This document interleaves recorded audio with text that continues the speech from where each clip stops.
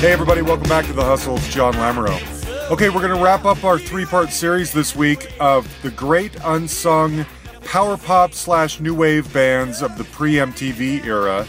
This week we are talking to Fred Pineau, guitarist of the Boston band The Atlantics. They, like everyone else we've talked to, were really big regionally there in the 70s. They got signed to a major label and were able to put out one album called Big City Rock in 1979.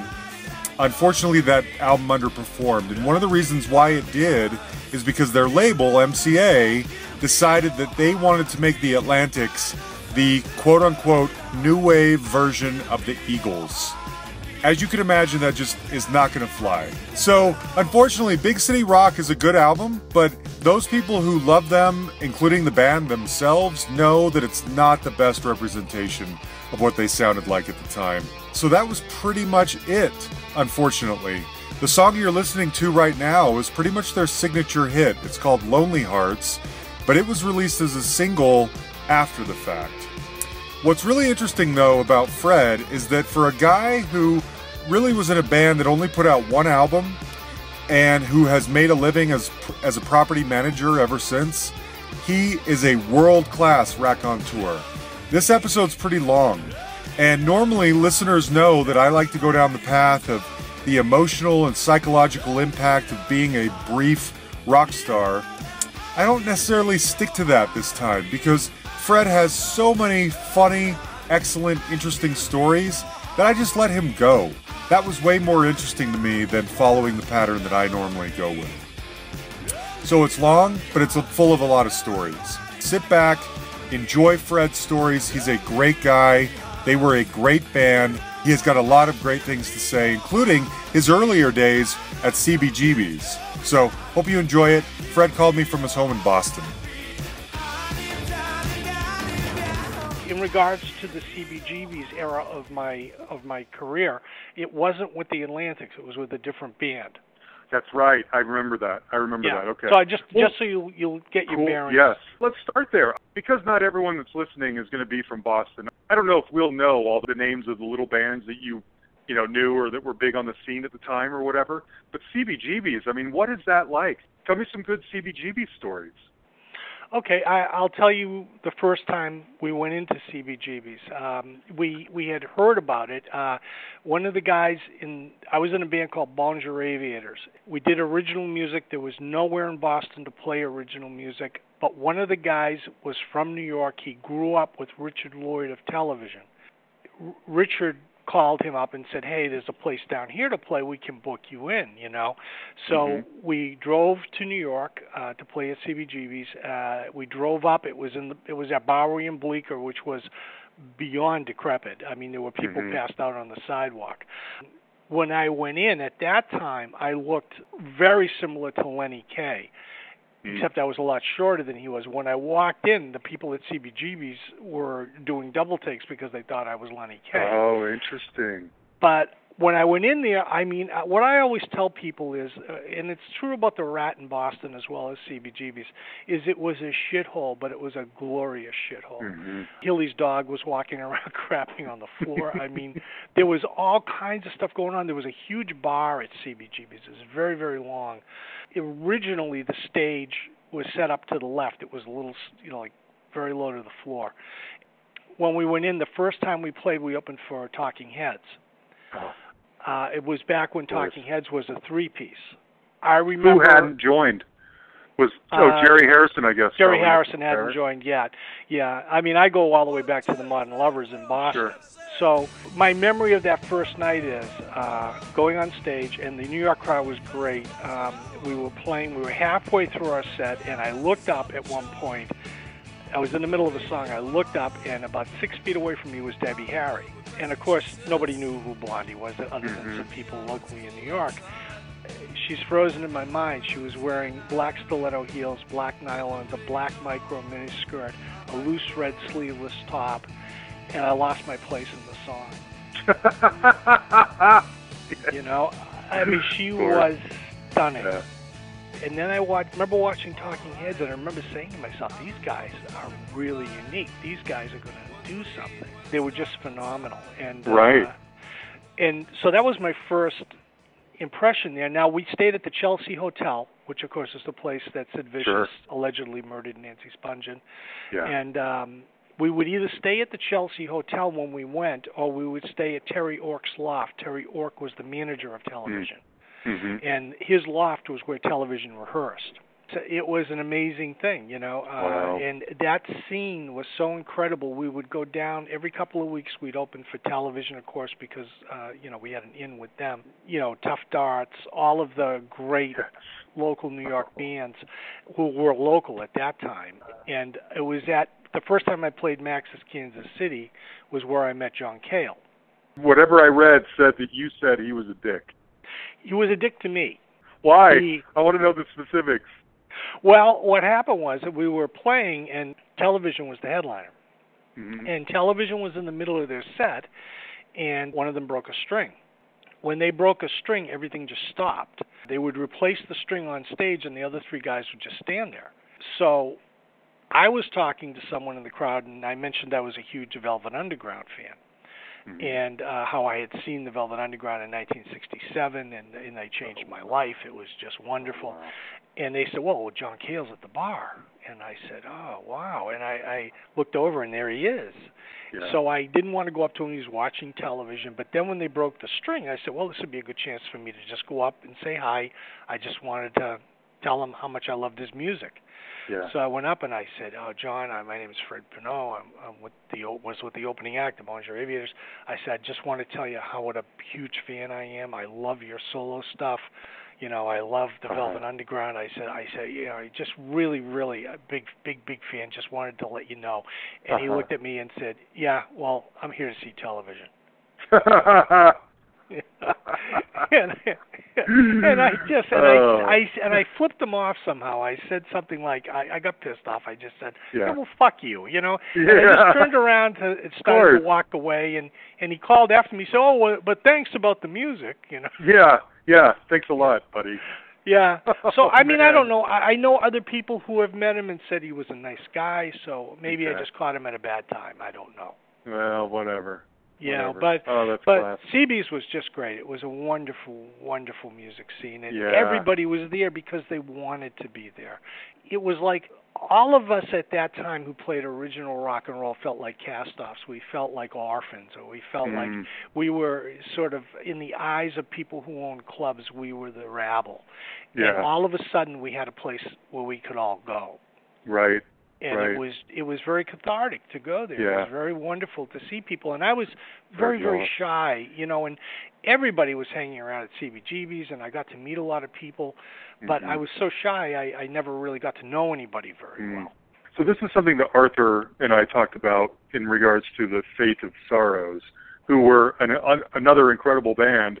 Oh, yeah. But because that CBGB scene, it's so lauded and famous, but the bands they don't talk about, how do those people feel about being sort of left out of the CBGB's chapter of rock history, which is a big one, you know? Mm-hmm. And Arthur and I talked about that a little bit. I mean, what was the name of the band? Bonjour Aviators? Bonjour Aviators, yeah. Okay. I mean, what was the problem? Why didn't they get big? And do you ever wonder that? I mean, do you ever think, gosh, we were there too? We were rocking too, doing good stuff. Why are we not in the history books?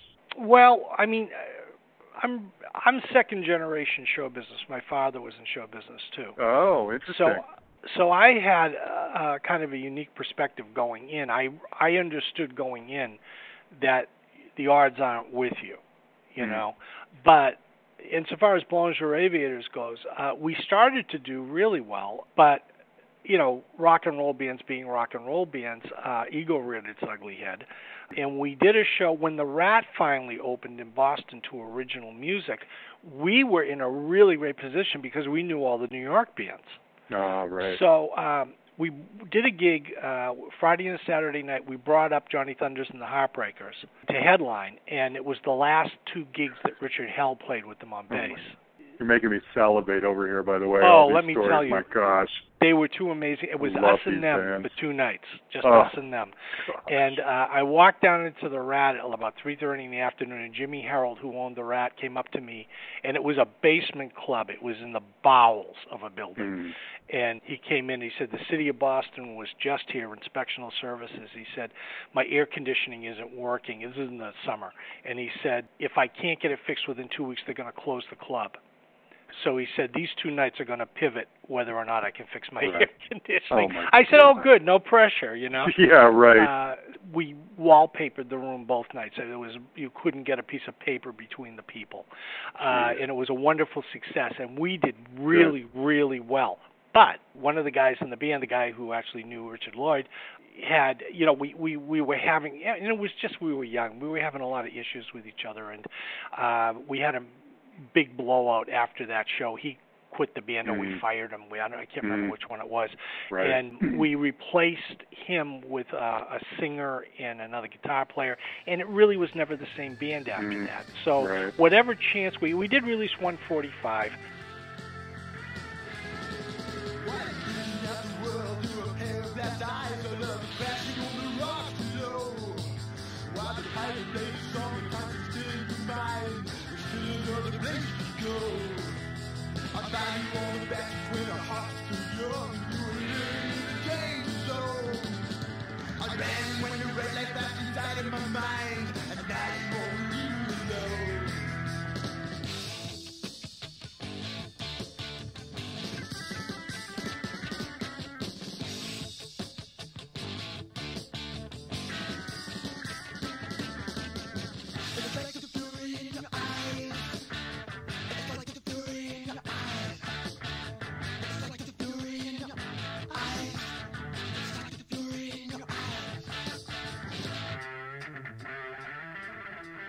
After that, it just never came together for that band.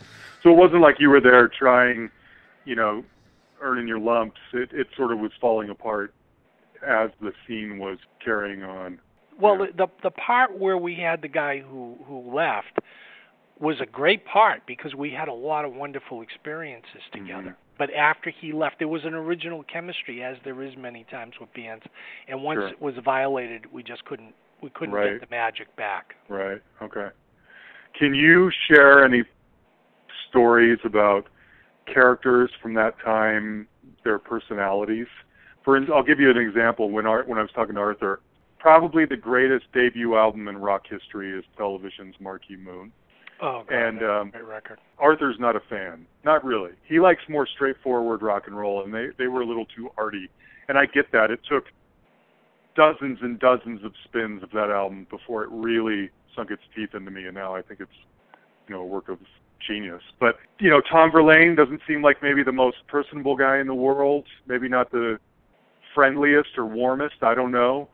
Stiv Bators, he's there around that time. He's a icon who'd gone too soon. The Ramones. Can you tell us any interesting stories about people's personalities that might surprise us, or? Probably nothing that would surprise you. I mean, you know, I mean, I remember at CBGB's, again, everybody would go there. I remember hanging around with Dee Dee Ramone one night, and Dee Dee was just like, he was kind of like all over the place. He was just like a real New York, you know, out there kind of brash guy. Funny. You know, there isn't anything I could probably tell you that you haven't already heard, let's say. Okay. I wish I did have a great story. Most of my really great stories come after that. But and again, I was kind of shy, so I had a hard time putting myself out there, you know, to connect with people personally. But, you know, like, for example, Bon Jovi, we opened for the Dead Boys the very first time they played CBGB's. Oh, my God. The night that Stiv Bators knocked himself out on stage. Yeah, heard about that.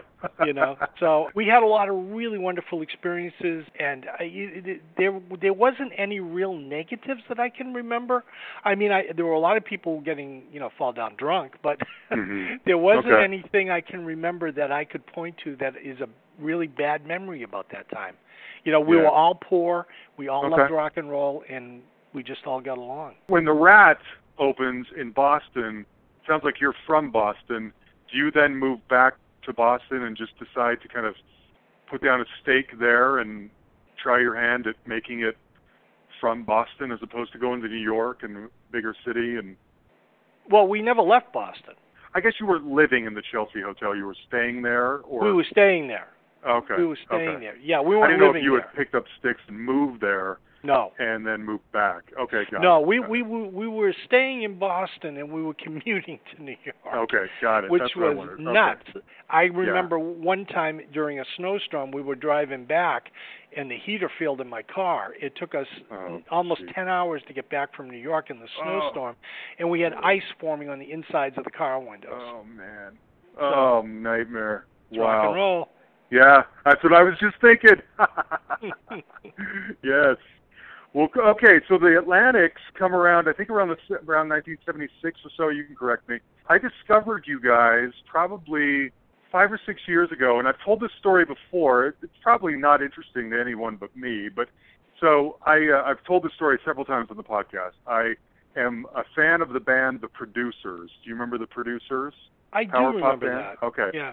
One of the guys in their band, Kyle Henderson, became a born-again Christian, left the band. He put out a Christian album. I don't necessarily like Christian rock, but I liked his songwriting. I found a clip of it on YouTube, and I'm thinking, I looked to see what else the person who posted that song on YouTube would have put on YouTube. Mm-hmm. And it's hundreds of songs, homemade video clips. They're basically just the album art from bands like the Atlantics and all these other bands that I was discovering at the time. That it opened Pandora's box to me. It's a really pivotal moment for me because it's like opening a door and seeing a whole new world like Oz or something beyond this door of hundreds of bands and songs from the same era, that mid to late 70s, early 80s, pre-MTV period of new wave and rock and punk. Mm-hmm. That's just so good. And yours was one of those bands. And I just thought, I can't believe these people existed. Where in the world are these people? What could they be doing now? And so it was discovering Atlantics and other bands like yours at that moment that really planted the seed of curiosity I've been obsessed with ever since. Wow, so that's kind of cool though, because it's not a lot. I mean, not a lot of people really try to approach it from that angle. Yeah, I listen to good music from that period, and I just think, why is it not bigger? Where do these people go? How do they feel about having flashes of genius 35, 40 years ago that are underappreciated and underheard? How can how do they live with it? I would have a hard time. So anyway, that's when it became a thing. Like, I want to try and track down some of these people and hear their stories, and the Atlantics was one of those people. Now, the party line on you guys you were discovered, signed to a major label, but then I read this quote. I don't know if this is true. Mm-hmm. They wanted to make you the new wave version of the Eagles. Okay, there's a little bit longer story surrounding that. Yes. First of all, at the beginning of the Atlantics, there was a different lead guitarist. Right. And about a year and a half, 2 years in, he quit, and that's when they auditioned me and asked me to join. At that point, I had seen the Atlantics and I loved them. Oh, interesting. Okay. So, but they were really, I was always a real meat and potatoes, Chuck Berry-ish sort of player at that point, and I didn't think that they would want me because their guitarist at the time was a very Berklee College of Music kind of guy, played a lot of scales and stuff, but as it turned out, I was exactly what they wanted. When I joined the band, it was in late spring, early summer of '78. I joined the band, and within 2 to 3 months, we got signed. Whoa. So it was like getting into a rocket sled for me. Yeah. So when you joined, they already had a gaggle of songs that they were playing and playing out with locally that were getting good reception, or were you being signed on the strength of material that was coming about after you joined? At the time I joined, it was the material that they were playing when I joined that they got signed on. What was going on is the Atlantics were huge in New England at that time. So it was the Atlantics and the Cars, you know. It was like the Cars had gotten signed and their first album had come out and it was doing great. So everybody sort of thought, oh, well, the Atlantics are going to be next. Mm-hmm. So we got signed, but we got signed to ABC Records. We were going to release a 45 on our own. And ABC came in and said, no, we'll sign you to a singles deal, like a 345s. And we didn't want to do it in the band. We didn't want to do it. I was a little oblivious because I really wasn't that hip about the business part of it at that point. But our manager, who was a New York manager, said, no, this is a good deal. Let's take it. So we got signed, and we went down to the Hit Factory in New York, which was where we did a lot of our recording. We recorded 2 sides, but the producer that they sent us was a guy named Steve Duboff.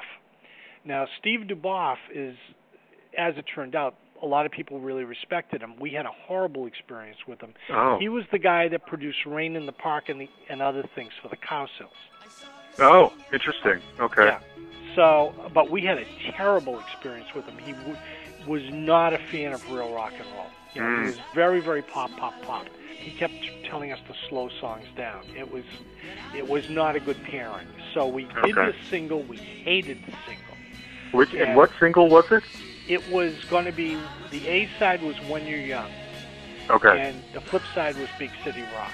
Okay, that's what I thought. Okay. And we hated it. As a matter of fact, I don't even know whatever happened to these tapes. So this is not the single. This is not the version of When You're Young that's on Big City Rock, the album. No. Oh, interesting. No. Okay.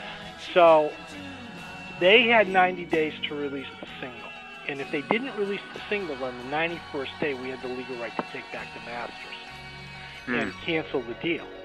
So one of the first things we learned about ABC is they were not very organized.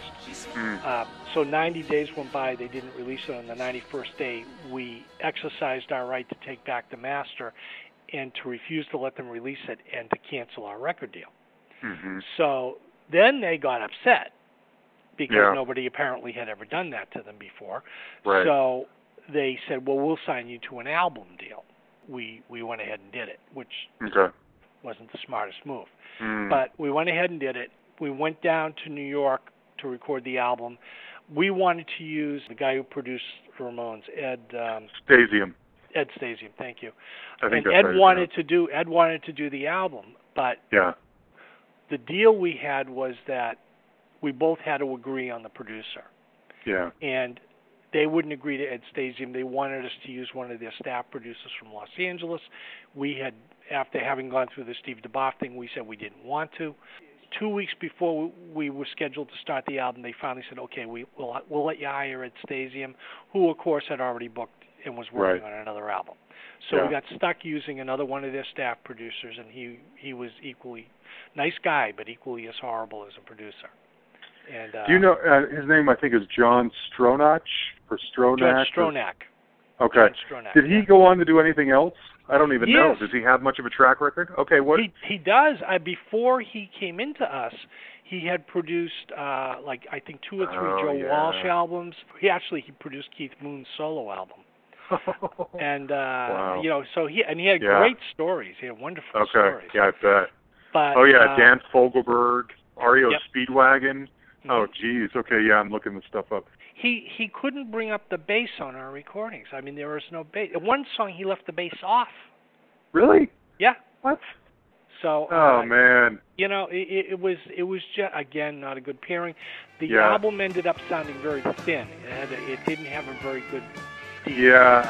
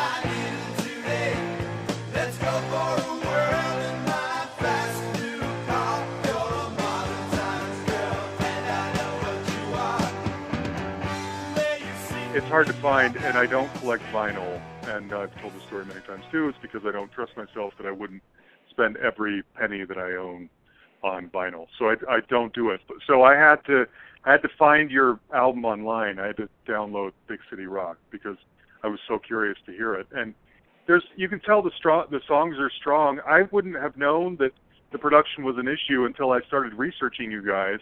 And everything, all the YouTube comments, I even posted something about it on a Power Pop fan page today on Facebook, and there were 3 or 4 comments about how, oh, these guys, you should have seen them live. They were so much better. The album doesn't do them justice. I saw them back in the day.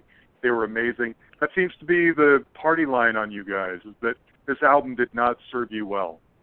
Well, do you have any of the CDs of the albums that we released? Yes, I have all of them, yeah. Oh, you do? Oh, okay, so one of those was a live recording. Yeah, it's great. Oh, yeah. Yeah. You know, I woke up this morning with a pain in my heart. And I have this funny feeling I'm falling apart. Can't rock, can't stop, can't stand afraid. Yeah, I'm trying to cure before it's too late. I'm feeling so sick, but I don't know what to do. It seems I got a case of the teenage melody.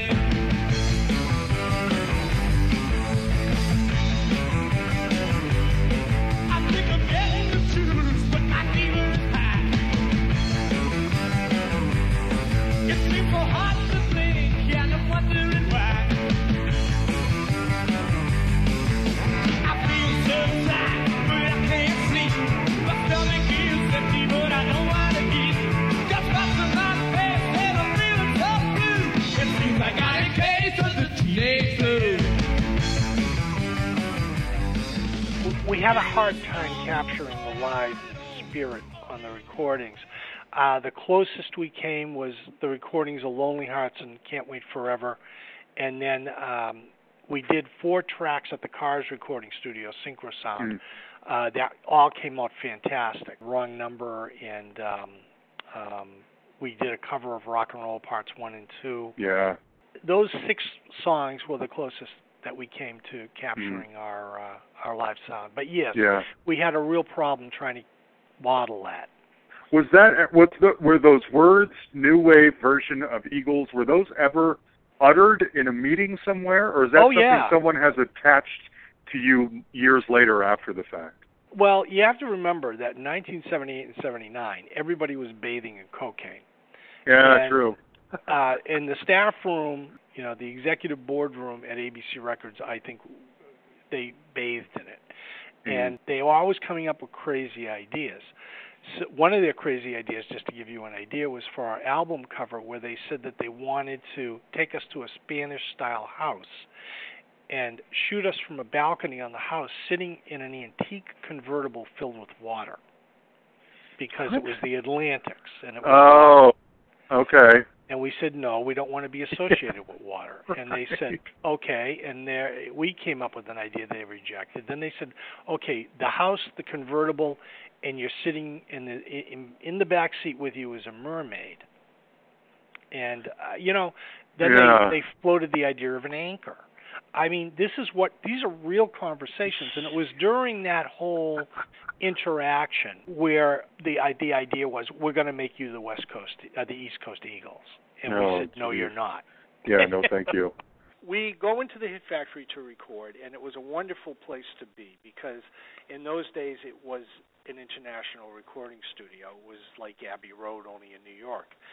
It was in New York at that time, I believe it was Electric Ladyland and the Hit Factory. So that's where I would bump into Daryl Hall. Hall & Oates did, I think, 3 or 4 albums there. And right when they were I think right before they exploded big, but I know the real big album with Kiss on My List was done there and then a few other ones. Yep, Voices. And, so you would run into all these people, and as a matter of fact, Tom Houck, who is our rhythm guitar player, you know the song Sarah Smile? Of course. Well, Daryl Hall lived with the woman Sarah for many, many years. And Tom dated Sarah's sister Jenna. They were in and out of the studio all the time, not necessarily recording their own stuff, but they liked to work with other acts as well. Yeah. So, I would bump into him just to say hi kind of thing. He's one of my all-time favorites. I love him a well. lot. I've always had the impression, though, and I think it's really interesting that he's become sort of a TV personality, because I can't tell if he's a very warm or humorous kind of person. Was he nice? Was he a fun guy to hang out with, or at least a decent guy was he friendly, or was he kind of to himself? I didn't really get to hang out with him for long periods of time. I just was intersecting with him more than anything. But I mean, the time I did spend with him, he seemed like a nice guy. Okay. He seemed pretty down to earth. When I've met celebrities who were jerks, I no hesitation to call them out on it. But sure. No, I never had any issues with him. Good. At all. Okay. And I think cool. he's got one of the best voices in the business. Me too. Ever. And the other thing is, I love his television show. Me too. I love the concept that you set up in a circle and people come in and they just play. And there's no computers, there's none of that nonsense. You just play music. I would, bump into all sorts of different people there. The rest of the band used to stay up all night and sleep all day, and I've always been just the other way. I'm a day person. So when we would record all night, because the other four people like to record all night, so when we would record all night, about 2, 3 in the morning, I'd start to run out of gas. And we were recording on one floor, but the top floor of the Hit Factory was a huge warehouse-type studio, very similar to Abbey Road, very, very large.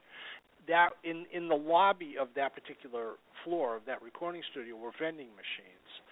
And back then in New York, after 1 a.m., you couldn't get food delivered, believe it or not. That's right.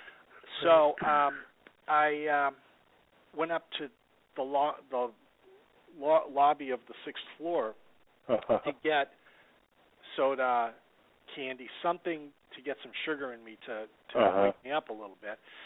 But I really didn't feel like that. I felt like food, but I couldn't get food. So I'm standing there staring at the machines, and I'm very bleary. And somebody comes out of the control room and walks up and is standing next to me, and we just start idly talking, man, it's late, I'm tired, and blah, blah, blah, blah. And I looked, and it was Paul Simon.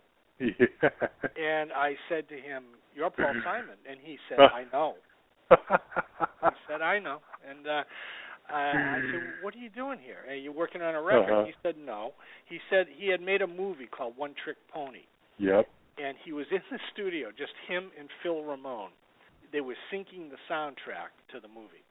So in that very large recording studio, they had a movie screen. And they had the music set up, and they were lining up the lip movements with the music. Yes. So yes. Like that. So I got a soda and something. He got something. He said, "All right, come on in for a minute." So I went in the control room, shook hands with Phil Ramone, and I sat there for about 5 minutes. But they were really deep into working on this. So I just said, "Oh, guys, good luck, and have a good night." And I left. Wow. And I'm sure, it was a blip on Paul Simon's radar screen of his life, but for me it was a big deal. I went down to the studio and said, "You'll never guess who I just met." But you bumped into people there all the time. One time Roberta Flack was recording there. Again, I just happened to intersect on a floor. I think she was on the mixing floor. She was there, and I was like, "Oh, wow, Roberta Flack," And her manager was going around to everybody going, "Don't give her candy bars." Why? Because he was trying to keep her weight down. Oh, really? Yeah. Oh. But she also seemed like a nice person too. And, good. Okay. Good. I got to say, I during that period for about 5 years, I met a lot of celebrities, and most of them were okay. Most of them just seemed like normal people. There were a couple I could have take them or leave them, but right. Would you say who they were? I mean, we talked about John Cale earlier, but you don't have to if you don't want to. No, I know. But, I don't know if I really want to trash people. One time I met Jimmy Page, and he was really kind of drunk, and he was very rude. I'm gonna give him the benefit of the doubt and chalk it up to the fact that he was really drunk. So at any rate, we Well, are you just sitting there thinking? I mean, you're a new band, you're a young band, you're working on your first album, and you're in the studio full of major rock stars going in and out. You're seeing them. I mean, are you thinking to yourself that you've arrived? Are you thinking, I can't believe this is my life now? Oh, yeah. Oh, absolutely. Are you kidding Right. me? I had started playing when I was 12 years old. Now I'm 28 or 29, So, yeah. Let's see, 10, I've already been doing this for 16, 17 years. You know?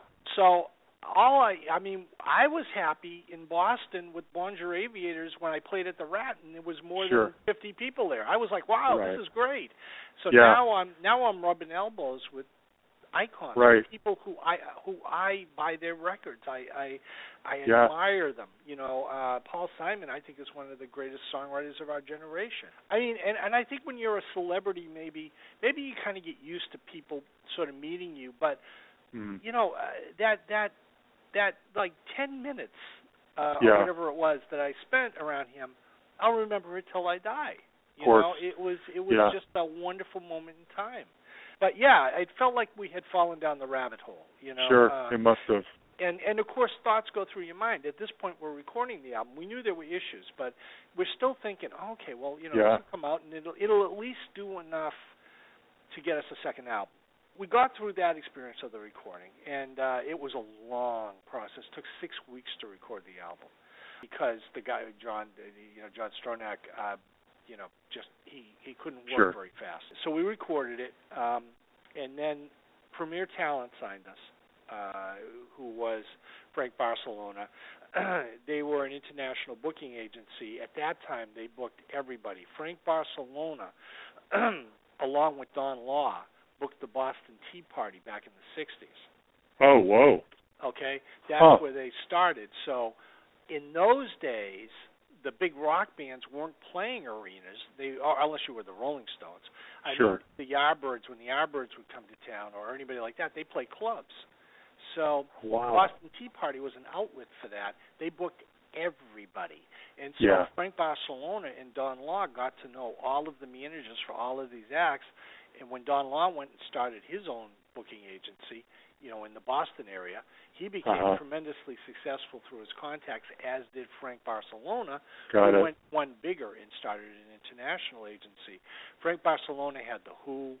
He had a lot of these major acts, Elvis Costello, and Roxy Music. So they originally offered us an Elvis Costello tour, which we desperately wanted to do. But it was before the album came out, so we didn't think it was good to do. So then they said, well, how about Roxy Music? Now, I've always idolized Roxy Music. I love Roxy Music. They were one of my maybe top 5 watershed bands of life. Oh, wow. Their first 2 albums, I can't even, there aren't enough adjectives. And I had seen them in concert prior to that, just going to concerts. Oh, interesting. Okay. And, I'm thinking to myself, my God, we're going to be on the road with these guys. We're going to be on the, the road with Brian Ferry and Andy McCarran and Paul Thompson. So we were really stoked. As much as I love Roxy Music and you guys, I mean, I think it's pretty obvious Elvis Costello may have been a more appropriate pairing. Do you think that the Roxy Music audience embraced Atlantics? They loved us. Oh, good. Oh, great. They loved us. Good. It was just a very positive experience all around. Oh, good. Okay. So I didn't know if you were getting buried out there. No, everyone's there to see them, and no one cares about Atlanta. I got a great story about getting buried on stage, but that good. I want to hear that one too. That comes a little later on. So we went out with Roxy. We started the tour in New York City at the Palladium, which is I think it's about a 2,800 seat theater. So that was my first big show, my first big, concert hall. And I remember going there and walking out on the stage, for sound check, walking out on the stage by myself and looking at the house, and saying, wow, so this is what it looks like from here, and it seemed small. It looked a lot smaller than I thought it would look. But the stage was the size of a football field because we were used to playing clubs. We didn't meet Roxy before the show. They sound checked. That was the first time I actually saw them in the flesh. You know, they sound checked, and then we sound checked. They had a really elaborate stage show. I would imagine. Oh yeah, it was on the Manifesto tour, and they had their stage was like an old pagan altar that was in ruins. You know, so they had big beams going sideways on the stage and stuff, like granite pillars. They finished. We set up. They had rainbow lights from London. Were doing the lights, and you know, the sound was huge. And they would open with Manifesto, which is an instrumental, and it looked through the lights. It looked like the stage was on fire. It looked like everybody was in flames. It was unreal. Yeah. So we went out and did our show, you know, and did well. We had played New York before, you know, at CBGB's and different. And we did well with the New York audience. And afterwards, I remember our manager saying, "Guys, you got to spread out." He said, "You know, the stage is big. You're clustered together like you're still in a club." Right. So we did well. We did well. So we came out on the stage, and then Roxy did their show. Now, every night of the tour, I would go up in the balcony and watch their show. Every single night of that tour, I watched every single night of that tour. I watched the show in the entirety, even though it was almost the same show every night. Sure. They would change a song here and there, but for the most part, it was the same show. They would open with Manifesto, and then they would start playing their opening song, and Brian Ferry was off stage, and he'd come on stage, like, kind of crouched over, snapping his fingers as he walked, you know? And he had a red leather suit and a black leather suit for that tour. Oh! You know? I have a picture of him. That guy's got style. Oh, man. You've got a picture? Actually, I have a picture of him. I have a camera with me on tour, right? I always took a camera. I took pictures of everything but me with people. You know, I took pictures of the people, but I didn't take a picture of me with the people. So I got a picture backstage in San Diego of the guys, the Roxy Music, standing there waiting to go on, like Brian in his red leather suit. Whoa. It was great. So they played, and they did really well. Of course, New York is a great market for them. When we were going in to the theater, we got out. We also had our tour bus. That's where we toured in a tour bus, so we got a tour bus there. So we're walking down the sidewalk to go in the stage door. I look up on the fire escape, and people are climbing up the fire escape. I said, "Who the hell is that?" And I look up, and it's two security guys taking David Bowie in. No way! Yeah, up the fire escape. Really? Yeah. So I said, so Bowie's here, you know? So Bowie's here, of course. Yeah. So I would have been peeing my pants. Well, yeah, I mean, I didn't know where he went, but you know. That's so, true. But after the show, they were going to have like a tour party, but that wasn't going to be till like 4 shows in. Right. So, but after the first show, they had a get together in their dressing room.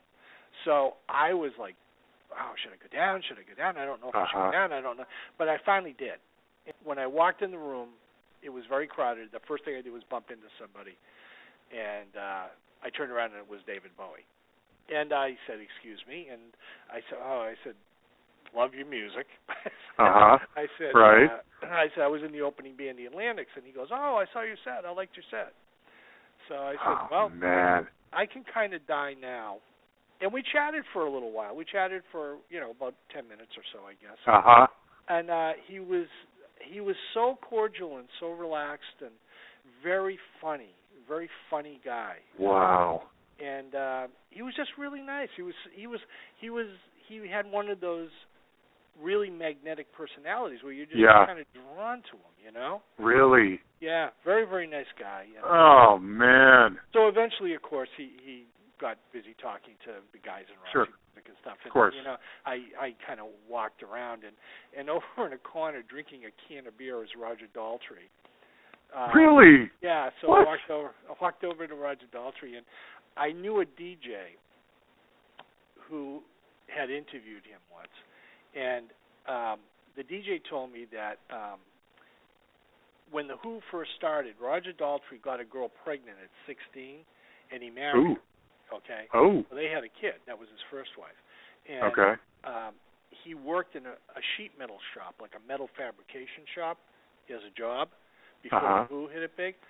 So I walked over to him and I said, "Oh, Roger Daltrey." I said, I said, "There's something I've always wanted to ask you." And I could see the eyes rolling. He's going, "Oh, God." Yeah, right. You know, you're going to ask me some bullshit about Tommy or something. You know? Yeah, yeah.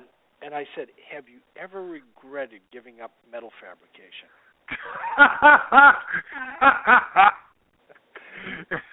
And he laughed. He said, "You know, no one's ever asked." Oh, yes. You know, so That's great. it was pretty funny, and he was a nice guy too. I just talked to him for a couple of minutes and moved along. Still, that's amazing. Yeah. So okay, so I want to put some of this stuff in context here because, unfortunately, the story of the Atlantics is that, as I understand it anyway, you can correct me, is great band, big local following, get their shot, album comes out, it doesn't sound like what they want, and that's it.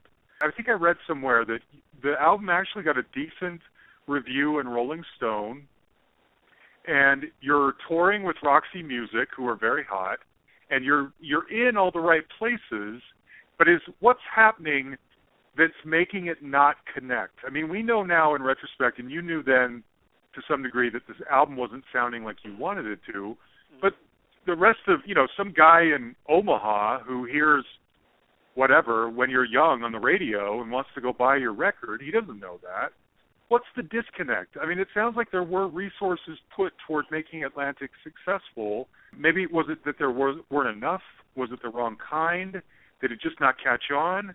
Did the band dissolve? What happened after this initial kind of burst of energy? Well, what happened was a lot of cities that we went into, we would do appearances at local radio stations. Sure. And most of the time they really weren't playing it, or if they were playing it, it was in light rotation. And we would say to them, what's the scoop with it? And they said, universally, they said, it sounds like a mid-'60s record. They said, we can't play a track by the Pretenders and then play your track. Because it sounds like we're going, from a sound perspective, it sounds like we're going from the Pretenders to Herman's Hermits. That makes sense. You know? So that was one of the biggest problems, is that the sound of the record was it had no bottom end. Yeah, there's no edge to it. So that was, I think, one of the big problems. The second problem was that ABC Records had gotten sold to MCA Records right before we came out, which is a precarious position for a new band, because now the new record company didn't sign you. So are they going to take ownership of you, or are they just going to let you swing in the breeze? Now, MCA, to their credit, are the ones who bankrolled this tour, and they stayed behind us pretty well, I thought, but they didn't put a ton of promotion into it. So the record just didn't go. I mean, there's no other way to explain it. By about halfway through the tour, we understood that the record had tanked. Really? Yeah. And this tour with Roxy was a national tour, right? So you made it to West Coast and everything. Oh yeah. There were only 2 or 3 dates on the tour we didn't do with them. We did the whole rest of the country with them. And as you're traveling west, are you noticing that the radio stations or the crowds or whatever are becoming less and less familiar with you? I like Boston's the hub, and you're getting a lot of airplay there, but the further out you stretch, it's getting thinner and thinner, or did it just never really catch on in any high rotation anywhere? It only caught on sporadically. It did okay in New York City, and oddly enough, it did really well in Cincinnati. So, okay. No, it was Columbus, Ohio. Columbus, It interesting. did really well in Columbus, Ohio. So, who knows why? But we were dying to play Columbus and never did. So. And what was the single? What was the main single of? It was One Last Night.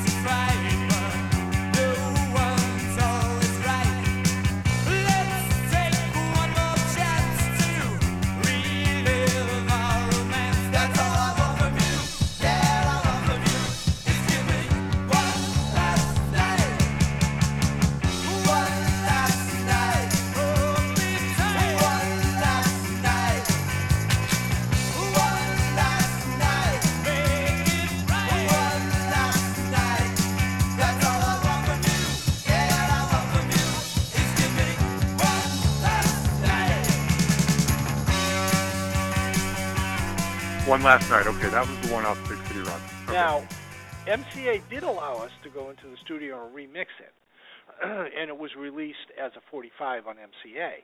Right. And then MCA released a 12-inch single of One Last Night again. And the flip side of the 12-inch single was a live recording of us in San Francisco on the Roxy music tour doing When You're Young. Mm. So that was cool. That's a collection. There you go. Okay. Yeah. I waste my time every day at school. I try my best to answer through. Oh yeah, it's hard when you're young. I finally got her to look my way, but when she did, I had nothing to say. Oh yeah, it's hard when you're young. When you're young, I wanna run away. When you're young, I'm gonna leave today. When you're young, let's say the sun will shine. When you're young, I'm gonna have a time. Mom and Dad say I'm young and free, but they keep me inside and stop bitching at me. Oh yeah, it's hard when you're young. They won't let me have good clothes or hair. Now when they look at me, they don't care. Oh yeah, it's hard when you're young. When you're young, I wish they would die. When you're young, oh yeah, I wanna cry. When you're young, I'm gonna explode. When you're young, but at least I am now. So we're out there, doing the tour, and when I finally met Roxy to talk to them was in Cleveland. We played the Richfield Coliseum in Cleveland, which is a sports arena. After the show, that was the big tour party. So we're at the tour party, and I'm being a little shy, and I walk up to Andy McKay, and I struck up a conversation with him, and he and I ended up getting pretty chummy. And talked to Paul Thompson and Phil Manzanera, and Brian Ferry was talking to everybody, of course. And Yeah. I had made a record with the Bon Jovi Aviators called The Fury in Your Eyes, and I kind of co-opted the feel of Editions of You in the record. I thought it's different. I mean, if you listen to that record, you wouldn't say, "Oh, that's Editions of You," but I definitely co-opted Brian Ferry's, Editions. Okay. Well, I'm here looking through an old picture frame, just waiting for the perfect view. I hope something special will step into my life, another fine edition of you. A pin-up gun in shades of blue. Sometimes you find you're yearning for the quiet life, the country air and all of its joys.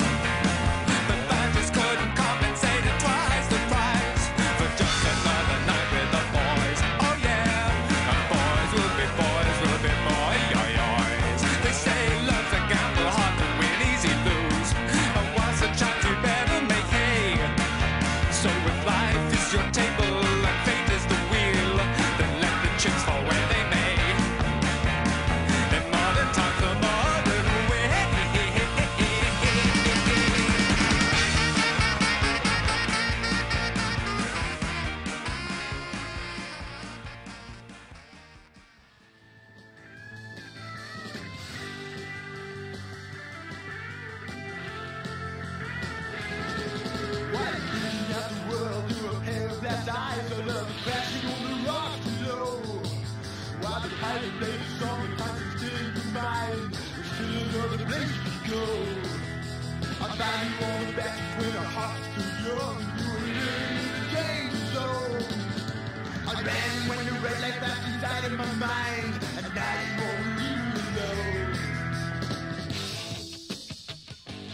So Okay. I said to myself when we got the tour, I got to give him this record, Yeah. So I finally look over. He's standing by himself in the corner with a drink. So I walk over to him and I introduced myself, and I said, I love you guys. I love your songwriting. I said, here's a record I did. I said, you can use it as a coaster if you want to, but the song "The Fury in Your Eyes," I said I really co-opted Editions of You for that song, but I said I've always dreamt about giving it to you. So I said now I have. And he said to me, he said, I'm just very flattered I could inspire someone to write a song. That's amazing. Isn't that? What a great thing to say, too. Oh. You know? And again, I idolized this guy. Yeah, what a pro. Yeah, and he and I got friendly during the tour. You know, I mean, we weren't BFFs, but, you know, we got really friendly during the tour to the point where every day we'd spend a little time talking to each other. And he had Jerry Hall had just turned him over for Mick Jagger. And he was definitely feeling that. Yeah. But goodness. But wow. You know, he was a consummate English gentleman. He was a very, very nice man. Amazing. And, we were playing in Colorado at a club. I think it was called the Rainbow Room. It was a concert club, but a real big one, a nice one. And Interesting. it had fixed seating and everything in it. But the dressing rooms were at the opposite end of the club from the stage, so you had to walk down the aisles to get onto the stage. So no performer wants to do that. So Roxy Music were flying from show to show, and we had a tour bus. Sure.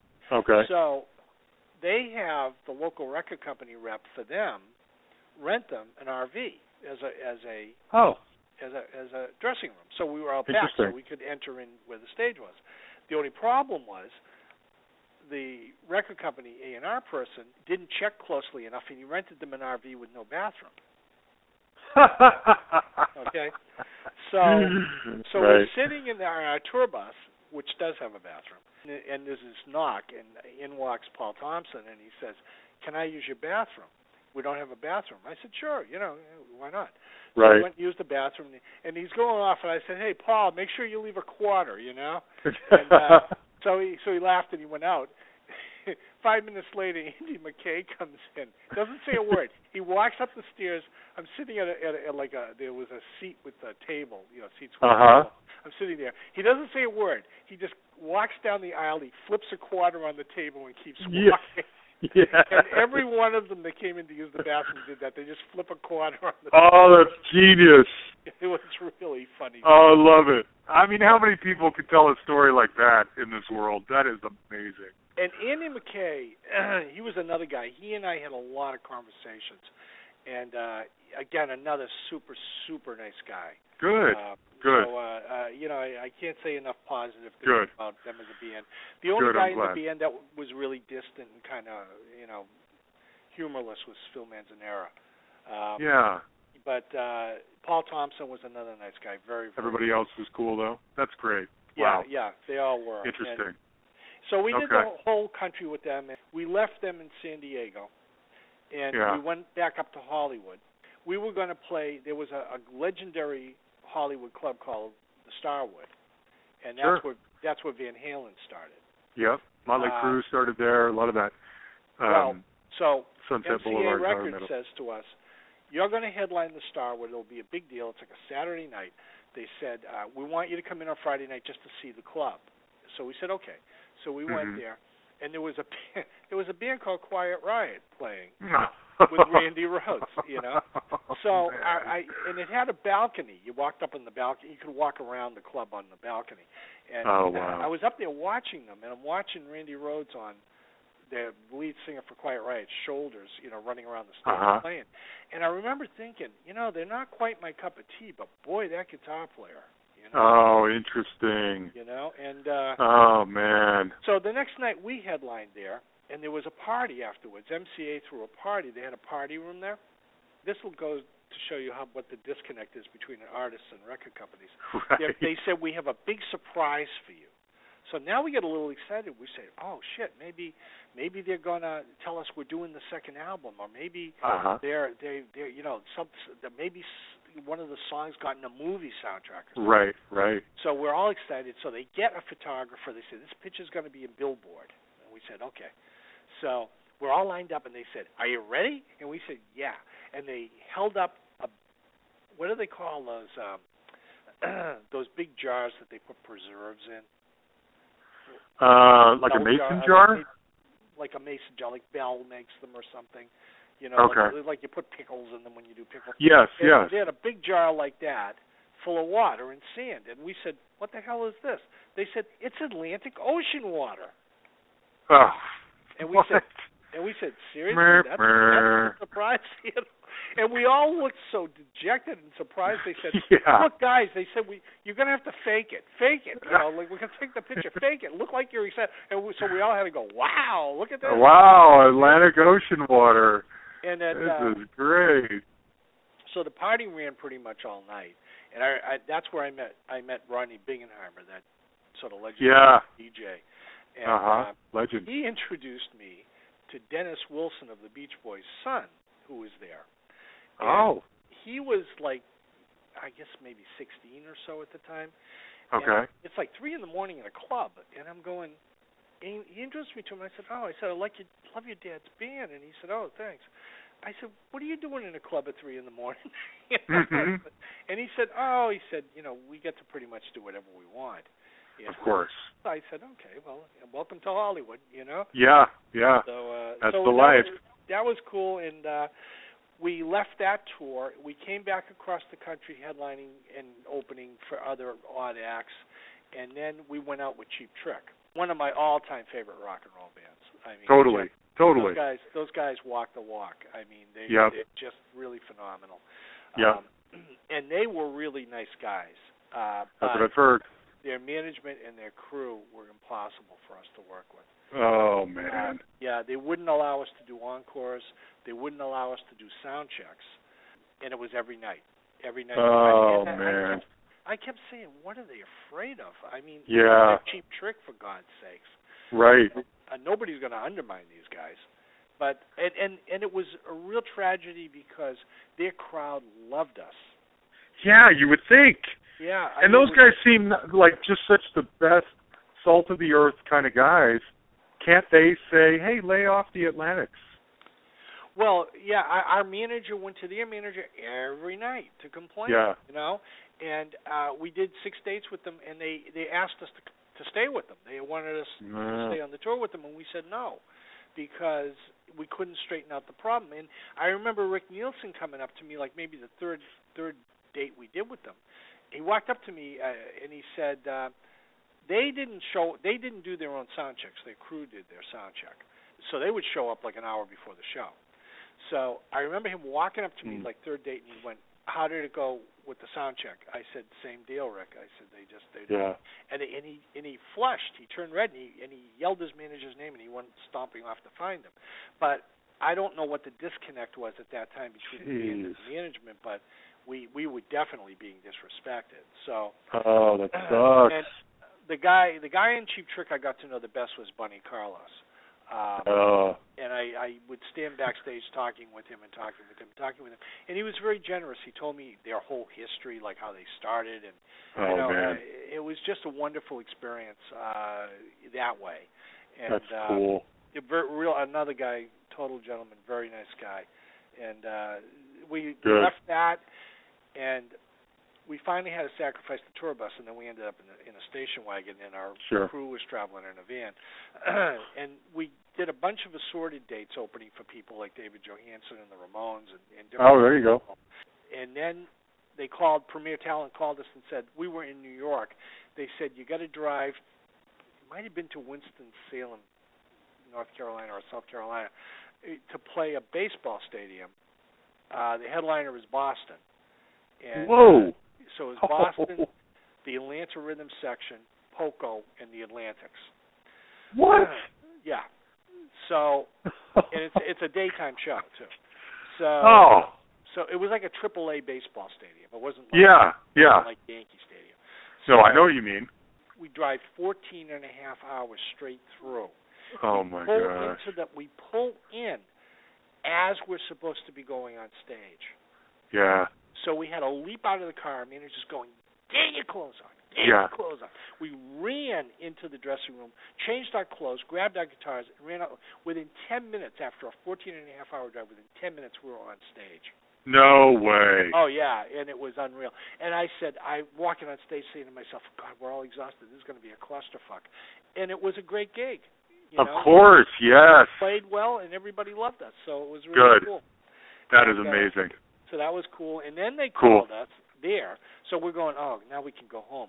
They called us and said, now you're going to drive to, I think it was Madison, Wisconsin.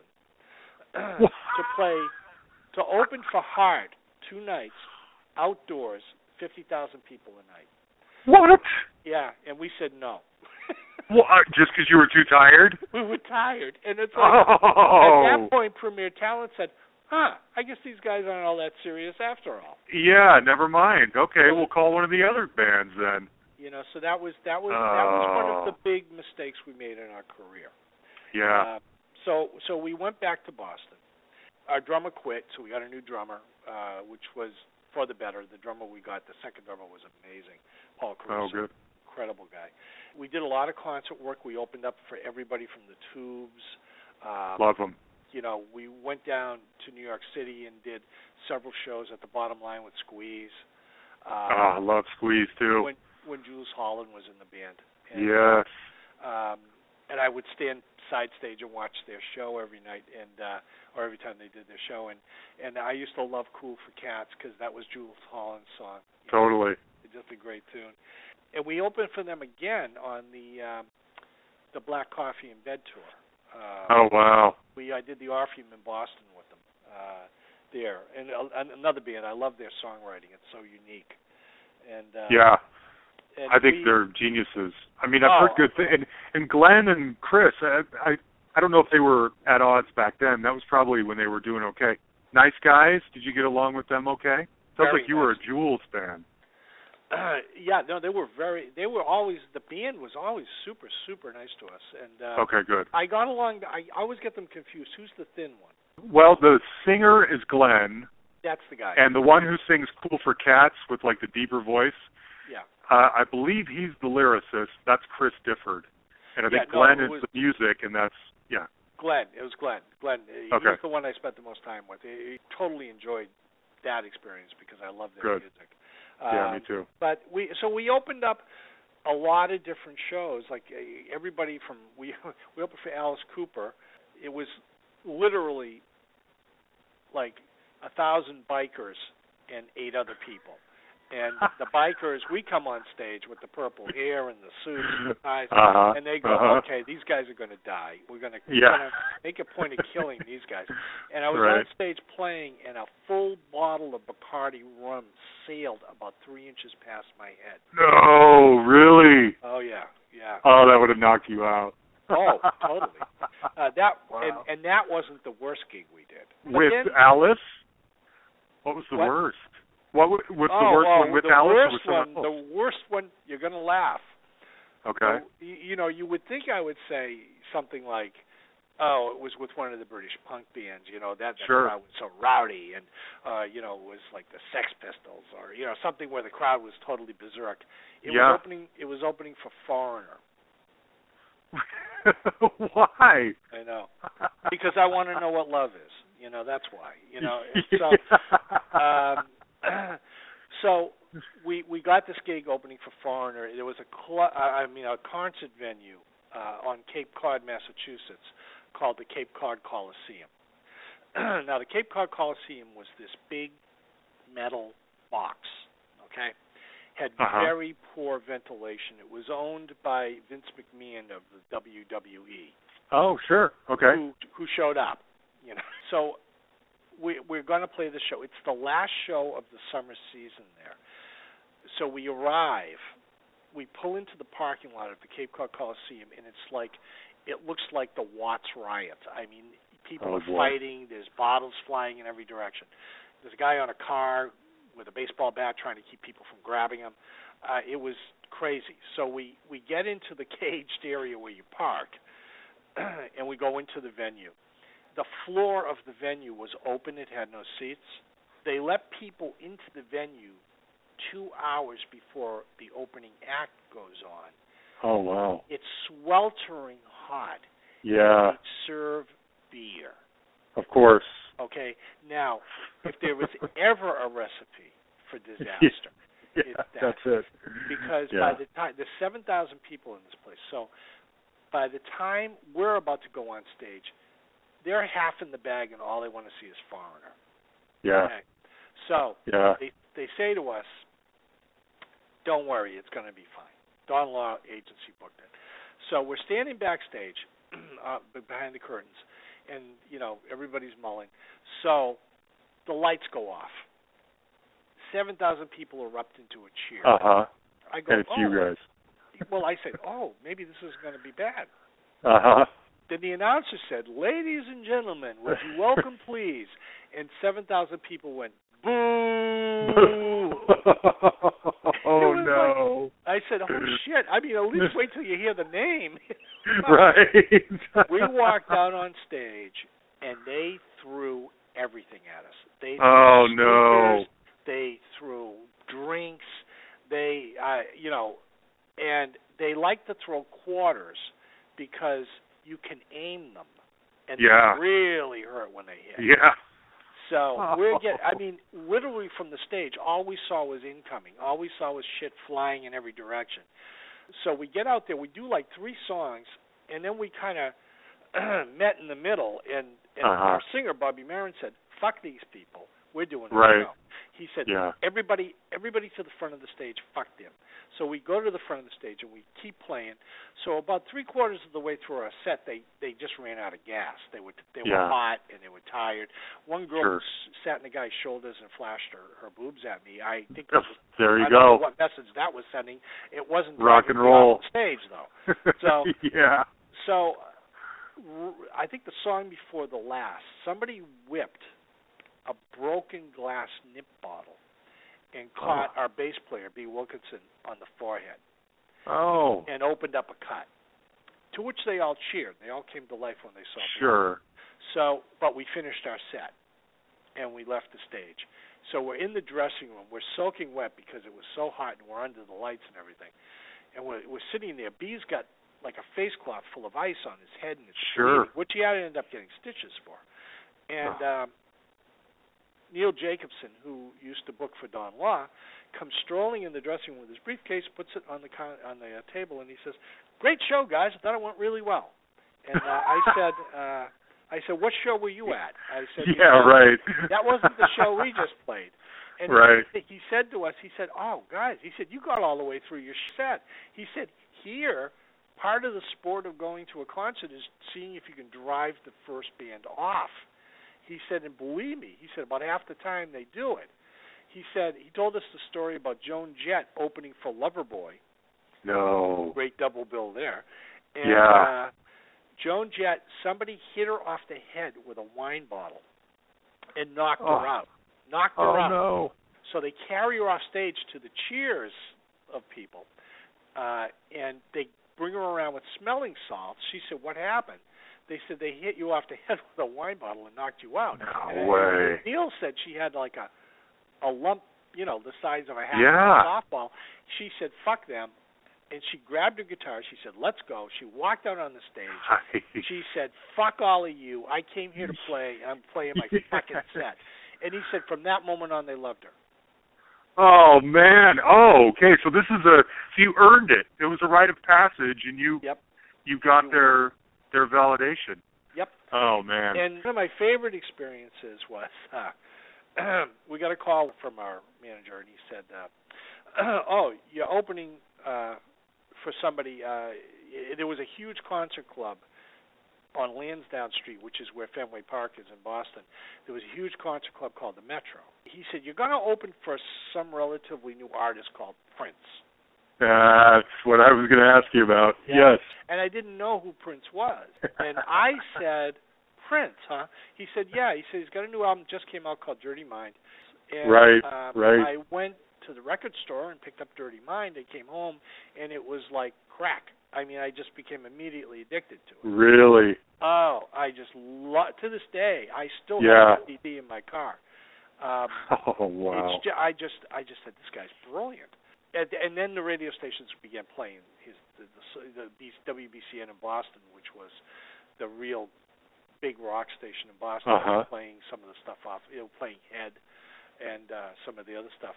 And so comes the night of the show. We go to do the show.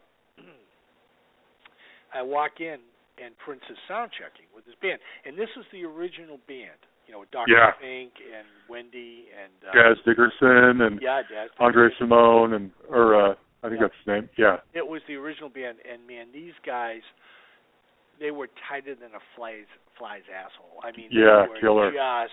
they were like James Brown's band. I mean, they were Yes. they could turn on a dime. He kept stopping in the middle of songs, and he'd say stuff, and our road manager came up and said he's been up there for 3 hours. Whoa. And I said, what's he doing? And he said, there's a buzz in the monitors, and he said he's unhappy about it, and he said he can't concentrate, and so they finally stopped and they left, and because they were in a concert club, so they were using the club's PA, which the club rented from a sound company. And Prince's road manager went up to the person running the club, and he said, we're coming back in 3 hours to do the set. He said, if the buzz is in the monitors, we're leaving. We're not going to do the show. Yeah, yeah. And so the sound company, of course, tore the PA apart. I mean, sure. tore it apart. And when he got back 3 hours later, there was no buzz in the monitor. Of course. He went on and did hands down, one of the finest shows I've ever seen. Really? He at the end of the show in the encores, all he's wearing is black lace panties, black nylons, and black like stiletto heel boots. Yeah. That's all he's wearing. And that he's was grinding up against the mic stand, and the guy was just fucking brilliant. I mean, he was amazing. Just such a great artist. In a modern age, he was similar to Mozart. You know. Yeah. Mozart, the word that comes to mind for Prince to me is purity, which may sound funny for a guy who, you know, if we're going to, I'm not talking about moralistically. I mean that because he was so strange and so unique, he was entirely himself. I mean, he was exactly there was never a moment when he was not Prince. You know what I'm saying? Yep. He doesn't go home and get in bed with popcorn and watch a movie and become somebody other than Prince. He is always who he is, exactly in honesty. And honestly, that's why I always think of him as being pure. Oh yeah, no, I agree with you. And you know, he, you know, well, with the Mozart reference, the reason I go to that is Mozart heard music in his head, and he would just write it on paper. Yeah. Almost every other classical composer would draft anywhere from 3 to 10 drafts of a piece before it was done. Mozart sat down and wrote all the instruments from his head without ever hearing it. And that's the kind of person Prince was. Prince knew exactly what he wanted to do at all times, and I love that. He was a genius. After the show, I you know, the dressing room was one big open area, and so I just walked over to him after the show, and I shook his hand, and I said, "Man," I said, "I really love your album. I just you know, loved your show. Just really fantastic." And he wasn't the most social person, but he was polite. But he was very polite.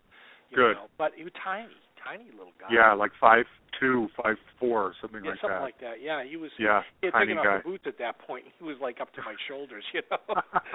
but he crazy. Was, but man, oh man, what a great show that was. He's amazing. You know? He's amazing. Yeah. Okay, so I want to come back to reality for a minute. Yep. Because I mean, again, going back to kind of what I was saying earlier, I mean, you're telling the most amazing stories about all these legendary bands that you're opening up for, and those aren't the stories of a band that's failing to me. You know, a band that's not hitting it. You don't know this, but I recently talked to Richard Bush of the band The A's out of Philadelphia. Yeah, I don't know if you remember them. Sure. And another just supremely talented, excellent band that they got to put out 2 albums on Arista, and that was it. And Richard was telling me that they never even played west of like the northeastern United States. Right. They never played on the West Coast or anything. So their label is not even putting in, I would think, even minimal resources to spread the word and get them exposed to the right people. But it sounds like you're having some of those experiences, and yet there is no second Atlantic's band. So when you come off this whole whirlwind experience, do they drop you? Do they say, okay, get to work on a second album, but they never release it? Well, where does that stuff go? That's a whole other story. Yes, we came off of tour, and when MCA bought ABC Records, they kept all of their country label, their artists, which was very successful. They kept Ray Charles, who was on ABC, and they dropped every single rock and roll band on the label except Tom Petty and the Heartbreakers, Steely Dan, and the Atlantics. Oh, wow. How we ended up there, I don't know. But they just decided they liked us for whatever reason. So we didn't want to question it. Sure. So, yeah. But so we were on MCA. The tour happened in April, May. We were touring for a while, and then by late that fall, they had dropped us. They had decided that was it. So we had written Lonely Hearts, and we went about saying, well, we're going to record Lonely Hearts ourselves then, because we couldn't get any other interest at that time from labels. So we said, well, we're going to record it and release it ourselves. And it was Lonely Hearts backed with a song called Can't Wait Forever, which was another great song. I'm all alone with the tears running from my eyes. There's a new boy in town and you want to try my first sight. I sit around while you make up your mind, but pretty soon I won't be so kind. Girl, I can wait, but I just can't wait forever. When you told me about it, I nearly broke down and cried. But I want you so bad, I bit my lip and swallowed my pride. I sit around while you make up your mind, but pretty soon I won't be so kind.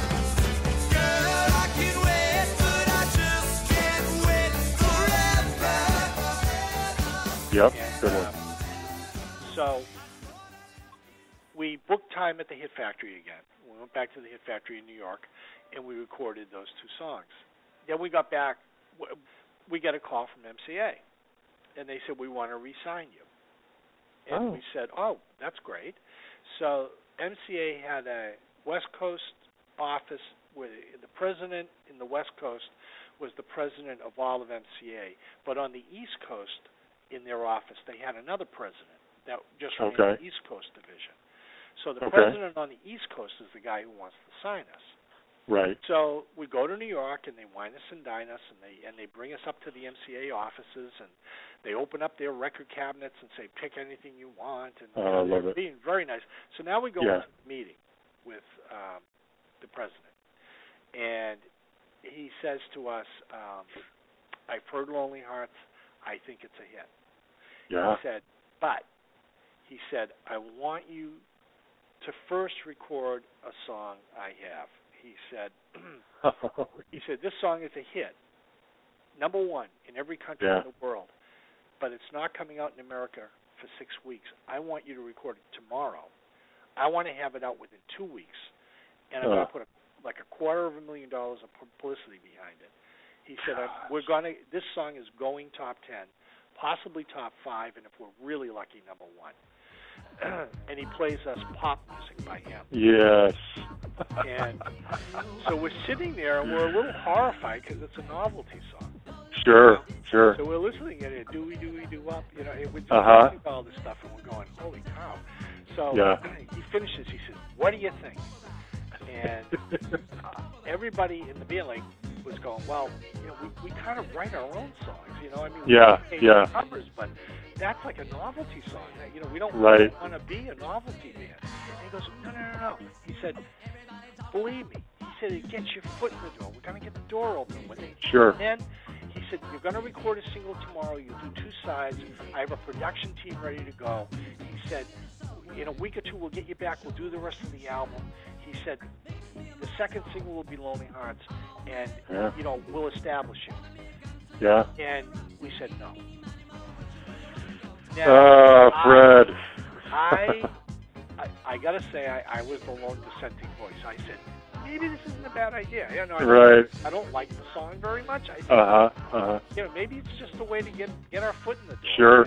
Sure. But everybody was so horrified with the song that they didn't want to do it. So that was that. And that ended MCA's desire. Never mind. They had wanted to sign us because the Knack had hit. And, right.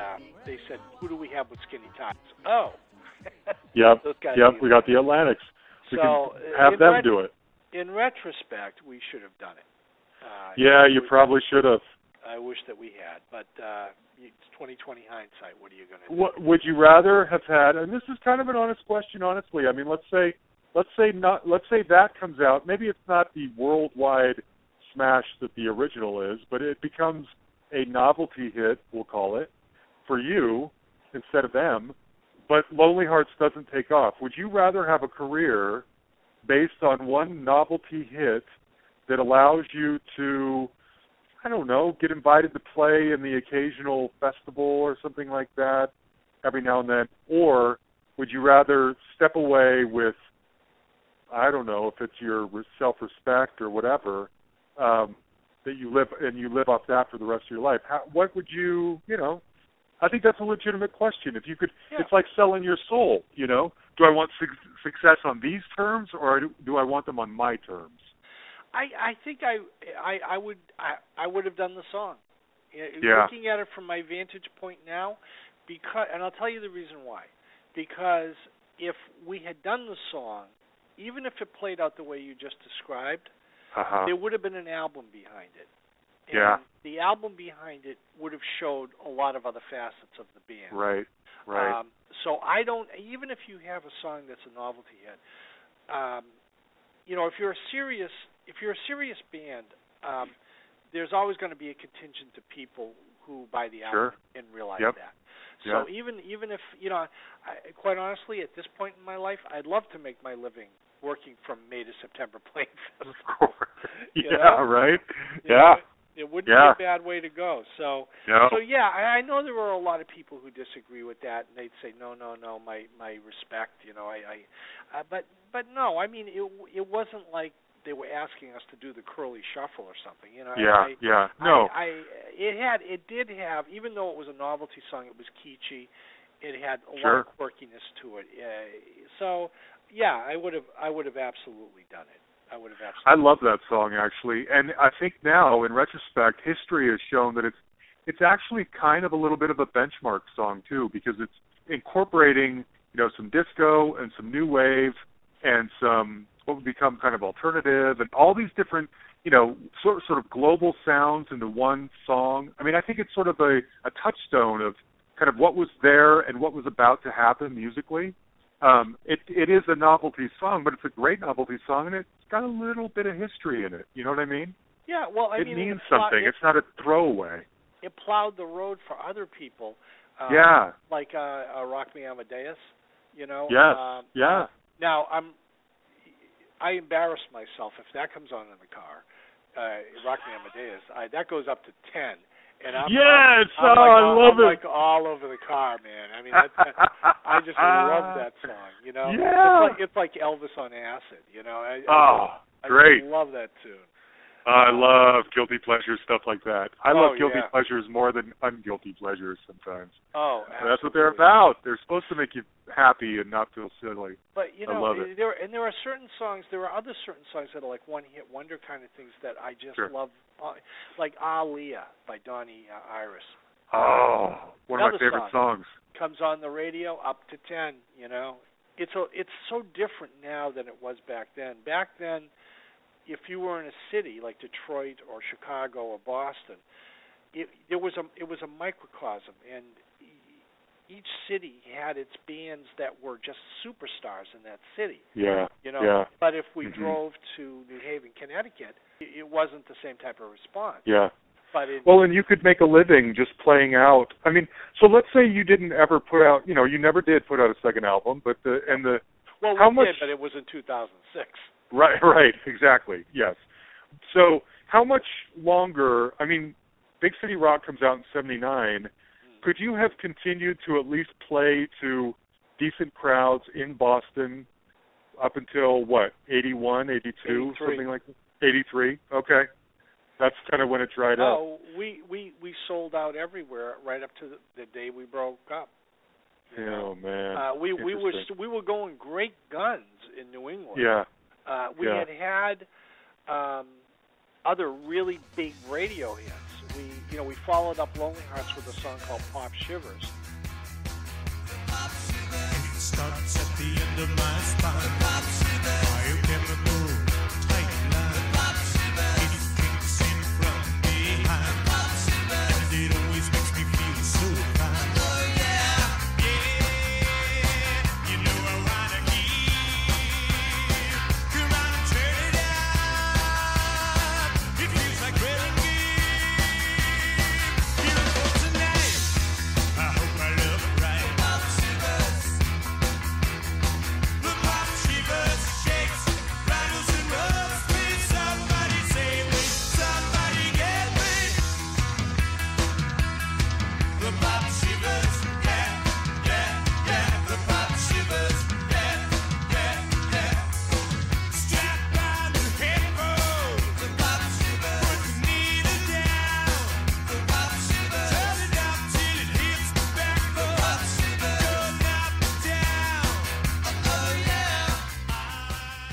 Great one. Which was a Yeah. huge hit.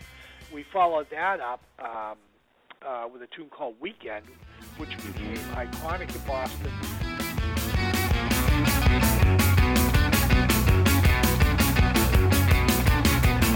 Friday, gotta go to work. You know it really hurts to get up on Friday morning. My boss help me again. It always happens when I'm late on Friday morning. All week, think it's Christmas. We set up because this is your idea of pleasure. Dragging all through the day. I gotta find a way to escape that other syndrome.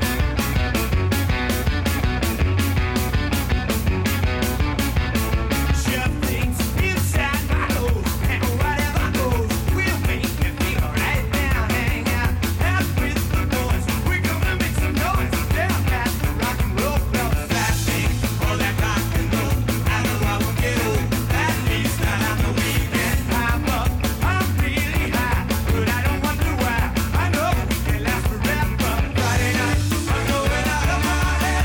Friday night, I'm gonna rise above the dead. Friday night, I'm gonna get my revenge. Friday night, I'm gonna play my night to run it, let it go out of my head. I'll play my night to run it, let it go out of my head. There was WBCM, which was the big rock station.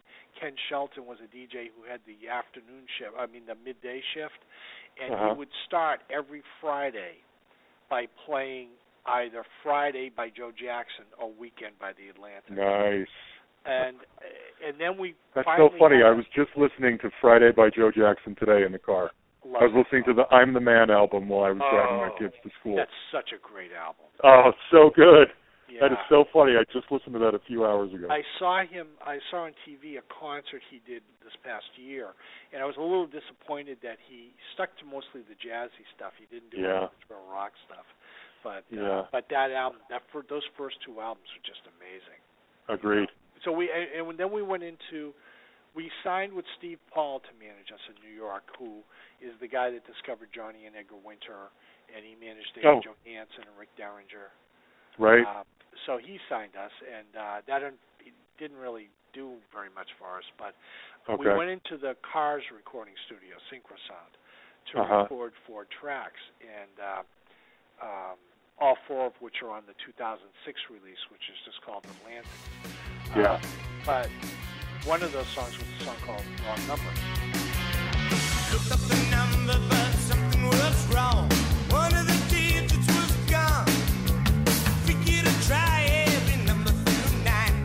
Picked up the phone and I started to dial. Stopped in the middle to work up my nerve, but I couldn't rest till I telephoned her. Down 426-3560. Asked for Jardine, but the person said no. Sorry to bother you.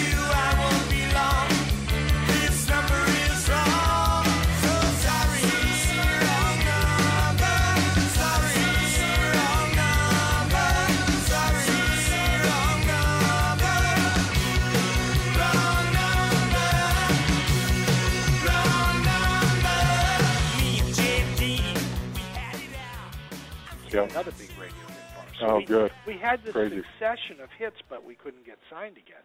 Yeah. And Yeah. finally, that's in too bad. '83, music was changing again. Yeah. All the Lynn drums were coming in and all that sort of thing. And Yeah. a couple of the guys in the band wanted to go off more into that direction.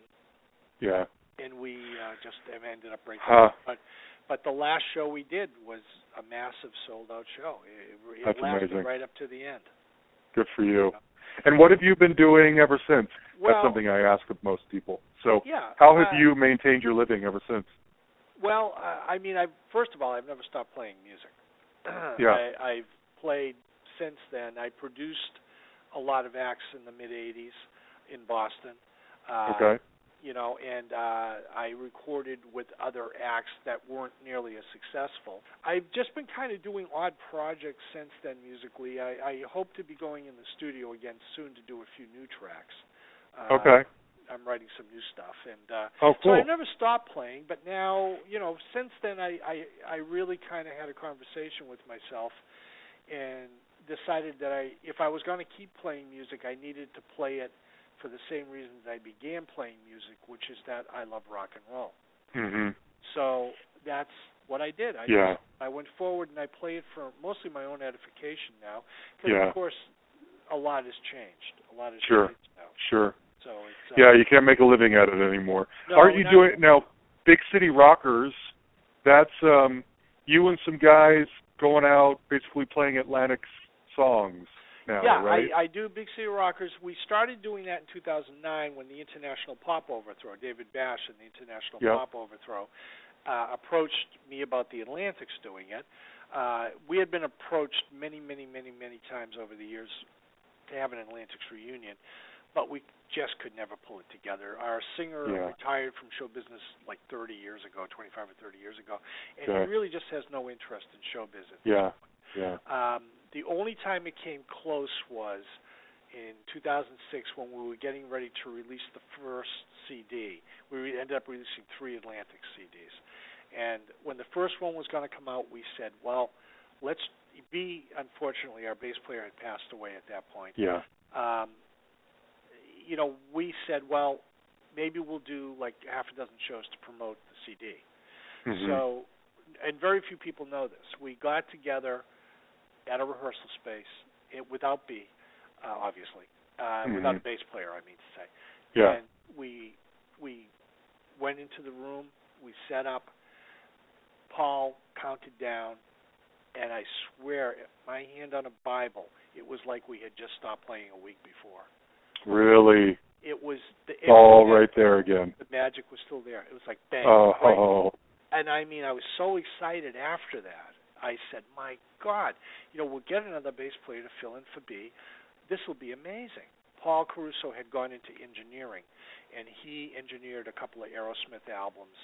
And a matter of fact, I'll go into this later, but he engineered a few Aerosmith albums. He engineered Honkin' on Bobo. And then he and Joe Perry were good friends. Joe Perry released a solo album, and Paul played drums on it, co-produced it. He had to go out on the road with Joe Perry to promote the album. Sure. So Paul said, after I get back, we'll talk about possibly doing some shows. Yeah. And unfortunately, 2 weeks after Paul returned, he died. He died very suddenly of a heart attack, which was a tremendous loss. Because he was also a wonderful, wonderful guy. Oh, no. Yeah, so that kind of killed it. At that point, it just went by the wayside, and there never will be, unfortunately, in Atlantic Street. Yeah. But David Bash approached us. We talked about it loosely. Bobby said, I really just don't want to do it. Yeah. So Tom Houck and I put together Big City Rockers. We did it, and it was a tremendous success. So then we were asked to do the House of Blues in Boston. Which we did, and then that was another real success. Okay. But a week after the House of Blues gig, I made my living in property management all these years. So I was at one of my properties, and I was crossing the street and got hit by a truck. What? Yeah. Oh. So I got knocked in the air, skidded down the street on my side. Somehow came out of it with no broken bones, no internal injuries and no concussion, way. which was big. But I had a lot of muscular shit. Yeah. And, I had about 4 months of occupational therapy on my left arm and hand. But it all worked. It worked. I got everything back. Good. So that slowed us down a little bit. And well, no kidding. Once or twice a year, we'll do Big City Rockers. We don't do it a lot. Okay. Okay. I didn't realize. Okay. And for decades after the Atlantics broke up, I wouldn't play Atlantic songs because I didn't want people thinking I was like living off the cadaver of the Atlantic. Sure. But now, at this point in my life and my career, I say, hey, it's a wonderful part of my past. Why not? Of course. People want to hear that stuff, too, especially locally there in Boston. Right. But now we have a great lineup of people. I got Pat Moynihan on bass, who's a really, really solid local player. Good. And Anthony Kaczynski, who you know from Fire Cave, from Figures on the Beach, plays guitar and he sings the lead vocals. Mm-hmm. We've had a guy named Joe Darko, who was a drummer in Godsmack, playing drums. Whoa. And then recently we've also used Tim Betts, who's another local, really phenomenal local drummer. And then we normally will have two women singing background vocals because it's just something we added in. But we did the International Pop Overthrow last year, we're just looking to see what's going to happen with that going forward. We just play when you can. But it's fun to do. Good. Okay. So I have two things. We've been going a while. I want to wrap it up, but I got two things I want to ask you about. Number one, just for clarification, because I really hope that people who are listening to this who don't own any Atlantics or maybe not even knew about you, what can we point them to that's out there for them to buy? Big City Rock is only available on vinyl, and who knows if you even want it anyway. If you could find it, good luck. It's kind of hard to find. But as far as that's not exactly true. Oh, really? Because if you're really industrious, as my daughter Nicole is, she found it on eBay. She found a brand new 8-track tape of the Big City Rock album. And if you're really good, you can find the cassette. Cassettes. Man, I forgot about both of those things. Yeah, okay, so it's out there. So a true collector, Nicole, if they really want it, they can find it. Okay. My daughter Nicole gave that to me as a Christmas present one year. She gave me the 8-track tape of it, which is in a shadow box. Yeah. Oh, that's so cool. What a cool thing to have. You can absolutely go on eBay. You'll find the album on eBay, the vinyl album, and you'll find the Lonely Hearts single on eBay as well. Okay, good. I've been gratified at times to see it selling for as much as $40. Oh, that's amazing. Good for you. But you can also buy our CDs. Yeah, and the reason I was pointing to those specifically is because you might, if you bought them new, you would make a little money on that. You're not going to make any money off a used copy of Big City Rock. So what's out there is the 2006 Atlantics album, which is, I think, sort of a compilation of some leftovers, some re-recordings, some remastered B-sides, that kind of stuff, right? No, actually, that album is all the Prime stuff. That hasn't got any of the Big City Rock stuff on it because that stuff's owned by Universal. Right. But the Atlantics CD has Lonely Hearts, Can't Wait Forever, Pop Shivers, Weekend, Wrong Number. It has all the big hits that we have in the New England area, along with a lot of other really interesting songs that we recorded. Yeah, it's really good. I love that stuff. Like, I don't normally bang my own drum, but that CD I'm really proud of. That's the one to have. Yeah, I agree. And then there's a live CD, the Atlantics Live, that was recorded in 1979 at the Paradise Rock Club in Boston. She comes down early and then she fades away. I think she's looking just like me, but then she sits up my way.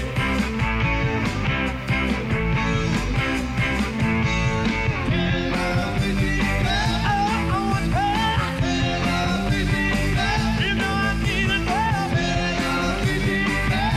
but she's my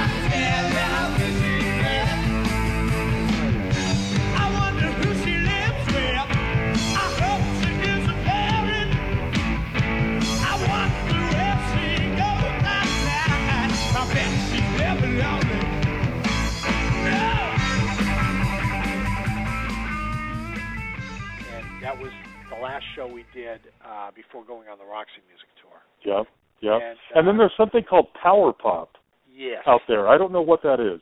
that's odds and sods. That's demos. Okay. And that one there, the material's a little bit weaker. But if you like the Atlantics, you'd want to have it just to have songs. There's a lot of songs that didn't make it onto the first Atlantics CD. Okay.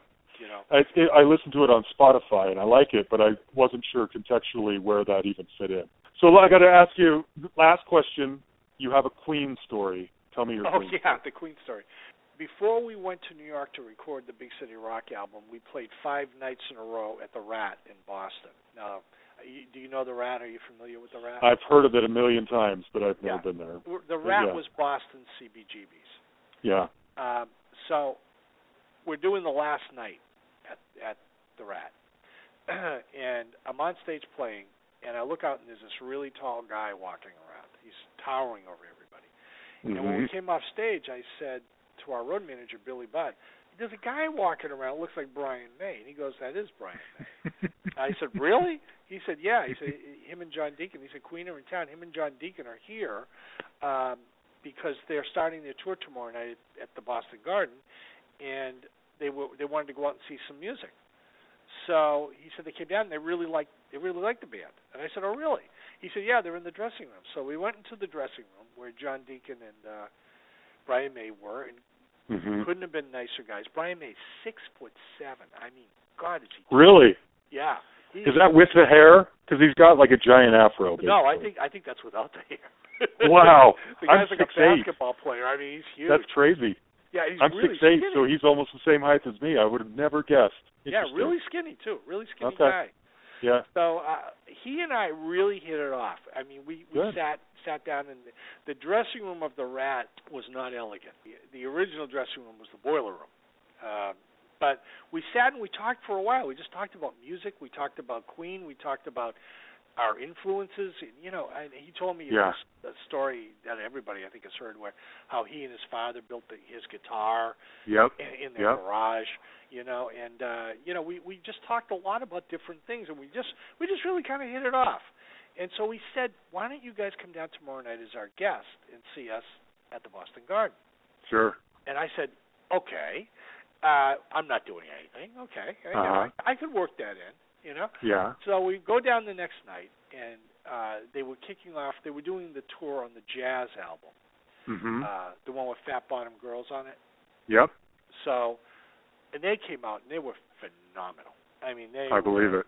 Phenomenal. One of the greatest live bands ever. Freddie's probably the best frontman of all time. Oh, yeah.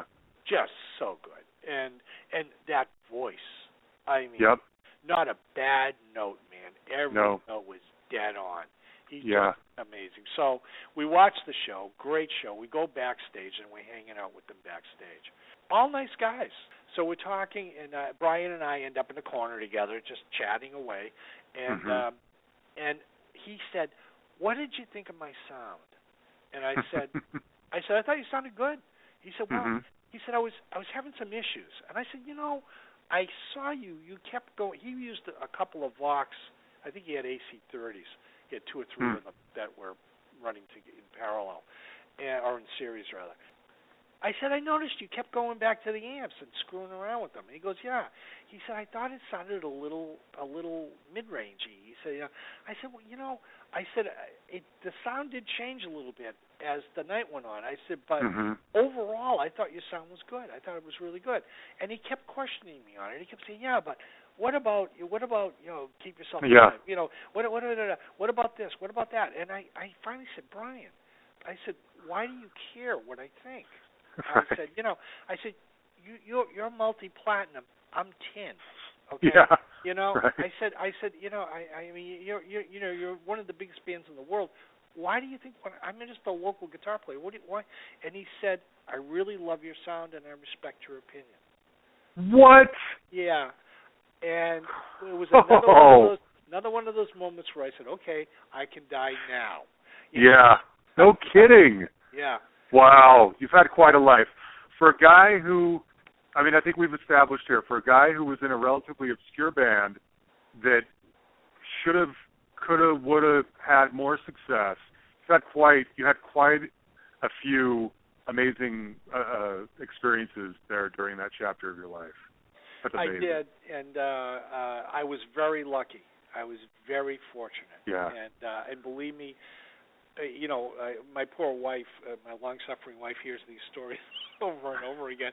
But I am so appreciative of everything that happened to me and the opportunities I had to play on the stages I played, and to play everything from baseball stadiums on down, to have the experiences I've had. I've met so many musicians my age who seem to be bitter, and that like me, that sort of you got to go to the mountain and drink from the stream, but you didn't quite get to the top of the mountain. And a lot of people are bitter about that. I'm not. Good. I am so fortunate. I am so happy that I have these experiences to share. Before I go, one more quick story. Okay. Oh, okay. Tell me. This is what my poor relatives have to put up with, by the way. The Atlantics, this is after the MCA Records fiasco. We're still really huge in Boston.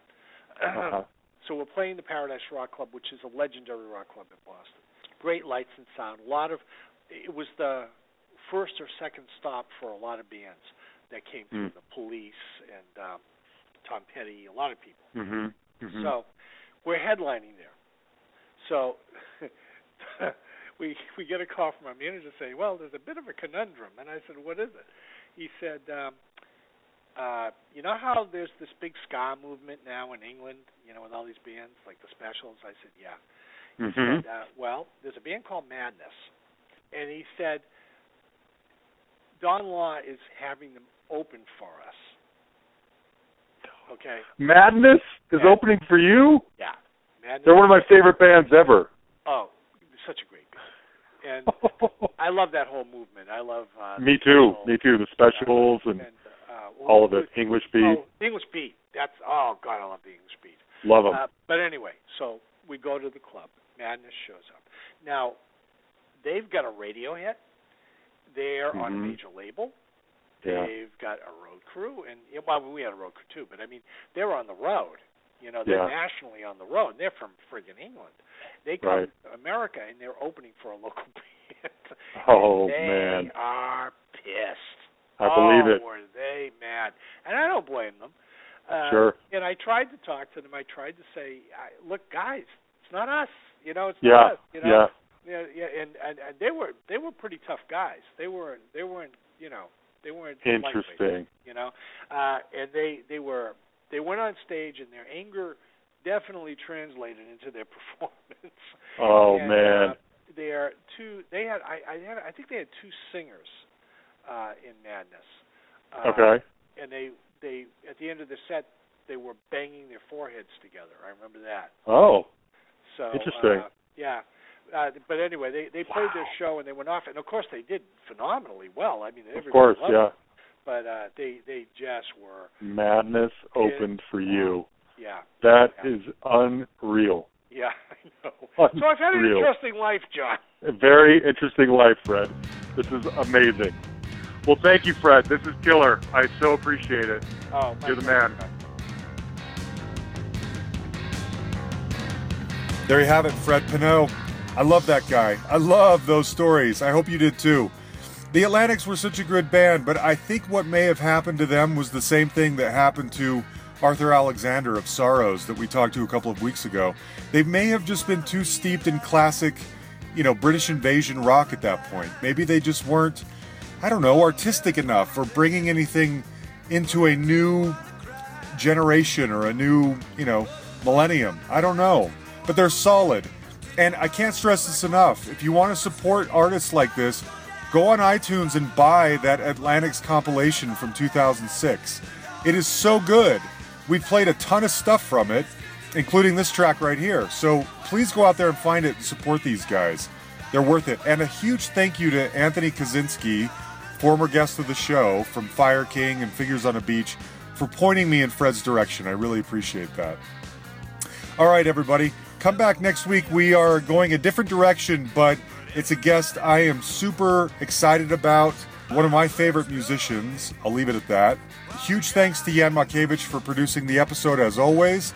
And also, please find us on iTunes, write us a review, subscribe to the podcast, find me on Facebook, like our page. You can communicate with me that way if you want. Send me some recommendations of bands that you love that you'd like to have on the show. You can email me at thehustlepod@gmail.com, or you can find us on Twitter at thehustlepod. Thanks, everybody. We'll talk to you later.